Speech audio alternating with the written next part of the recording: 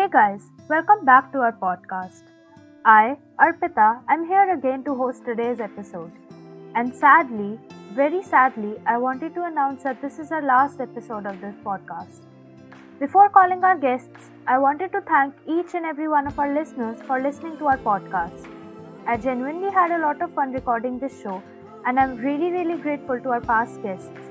It was fun having a little chat with them. So now, let's quickly welcome our guests for today's episode, Mohit and Pulkit.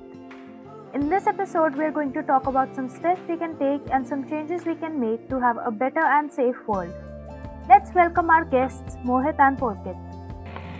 Thanks for inviting us here, Arpita. We also had quite a journey listening to this podcast. Hi, I'm Pulkit of class 11th. Hi, I'm Mohit of the same class. I'm so glad that you invited us here and we hope that our listeners learn something from it. Yes, warm greetings to both of you.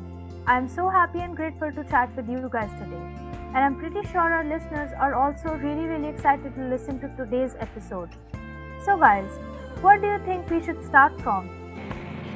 I think we should go ahead with discussing various steps that can be taken by society and by us individuals regarding the problems faced by women at present. I just heard that the government is taking some steps for the same. Yeah, I also came across that news. It's high time we have to come up with effective solutions for this problem. Not to miss, various governments are doing quite well. But I think there is not a good response to that, as the government just spoke about that usual blah blah steps that have not been implemented properly. Look, there are a lot of policies announced by various governments for solving women's problems. For example, the Government of India announced National Policy on the Empowerment of Women, wherein all forms of violence against women, be it physical or mental, whether at domestic or societal levels, including those arising from customs, traditions, or accepted practices, shall be dealt with effectively to eliminate its incidence. Another example is that Denmark, the safest country in the world for women, which scores all well on the World Economic Forum's Gender Equality Index, such a big name. Women there generally work outside the home and pursue careers while raising a family, assisted by the country's generous parental leave and tax subsidized daycare. And I'm like, it's really interesting. Women are well represented in Denmark's government. Even voting rights were given quite early to women, I believe around 1915 if I'm not wrong. Yes, I also read an article about Denmark a few days ago. I read Denmark does not have such strict regulations for women as we have in countries like Saudi Arabia and Iran. Oh, I didn't know Denmark is the safest country. But my point of view is that we need to talk about the issues faced by women around the world, as I believe we should converse not being a country specific citizens but being world citizens and addressing the issues as one global issue. As I have read somewhere that from the perspective of liberal feminism, women's legal rights to property, including the property in their own person, is the first step in the emancipation of women. That's a nice statement, but could you throw some light on the concept of feminism, as I believe it has become a quite relevant topic these days?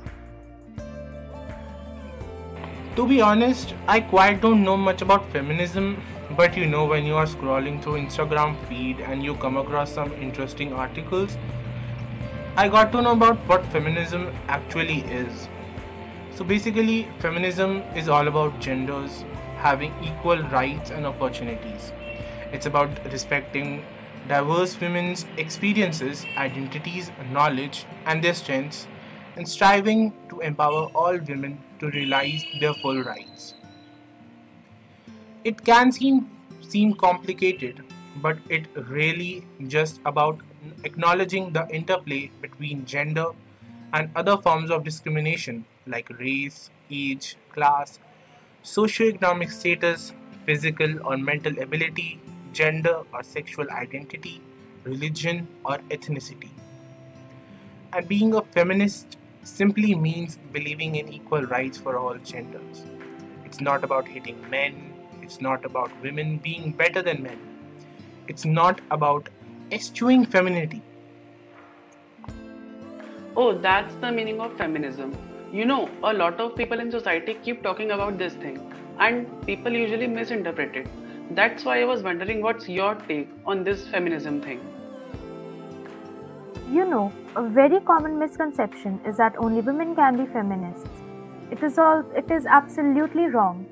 Feminism does not only benefit women, but it also strives for equality of every gender and not the superiority of women. Now I want you guys to answer a very basic question for me. What steps can we as individuals take to make a safer world for women? Please feel free to share your thoughts with our listeners. I think for a better society, we can fill surveys online. There are many surveys online that are free for everyone. Every surveys take about 5 minutes to fill, and the surveys can contain very basic and simple questions. Another point is empowering women and their work. In many parts of the world, women have a hard time getting work. Usually, they are paid less. It is hard for a woman to find a full-time job. They also have to take care of their children. So why not support them when we can? You know, if you ask me, there are a lot of so-called unique steps which we can take to make a safer world for women. Like one of them can be increasing funding to end violence against women and girls. As I see that the coronavirus pandemic has derailed the progress that has been made towards gender equality. Another and one of the easiest ways is that we should include women and girls in decision making, be it at the home level or at international level. Women and girls remain marginalized in crisis response plans and recovery efforts. This stems from the fact that women are often underrepresented in leadership and planning around humanitarian crises. And now, I'm going to talk about a step that is really unique, which is that we all should engage men in the fight to end violence against females. Change is not going to happen without engaging men to challenge gender inequality that is deeply rooted in societal attitudes, beliefs, and behaviors, including stigma towards survivors of gender based violence. By encouraging men in examining destructive notions of masculinity, gender, and power, attitudes, beliefs, and behaviors can change. As more and more male allies actively practice, and promote gender equality in their daily lives, male engagement on gender equality should always be guided by and accountable to the affected women and girls.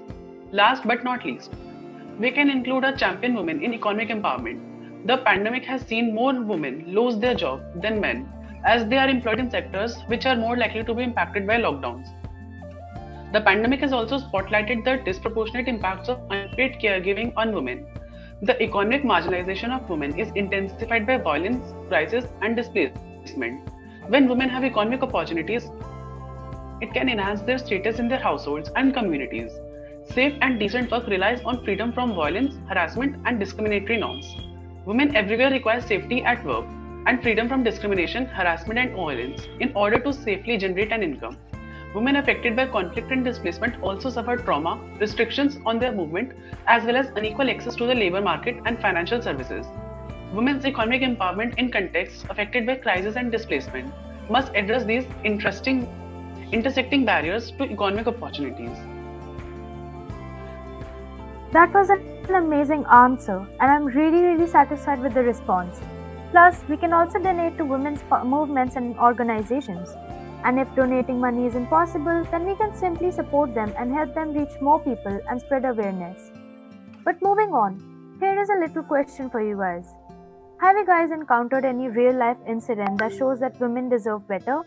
Like, is there any real life experience you guys came across that centered gender inequality or gender discrimination? Let me think about that. Alright, I just remembered one. You know, once, I believe when I was like 8 or 9, and I went to a village where I literally saw a child getting married. I mean, literally a child getting married. And I was like, what was that? What did I just see? And at that point in time, I even didn't know what a child marriage was.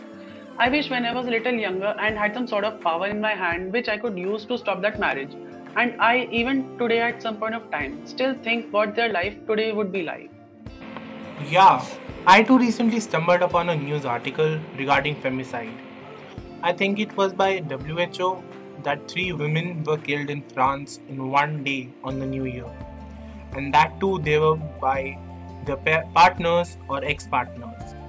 It is a painful reminder that within the pandemic, Domestic violence and emotional abuse has increased a lot.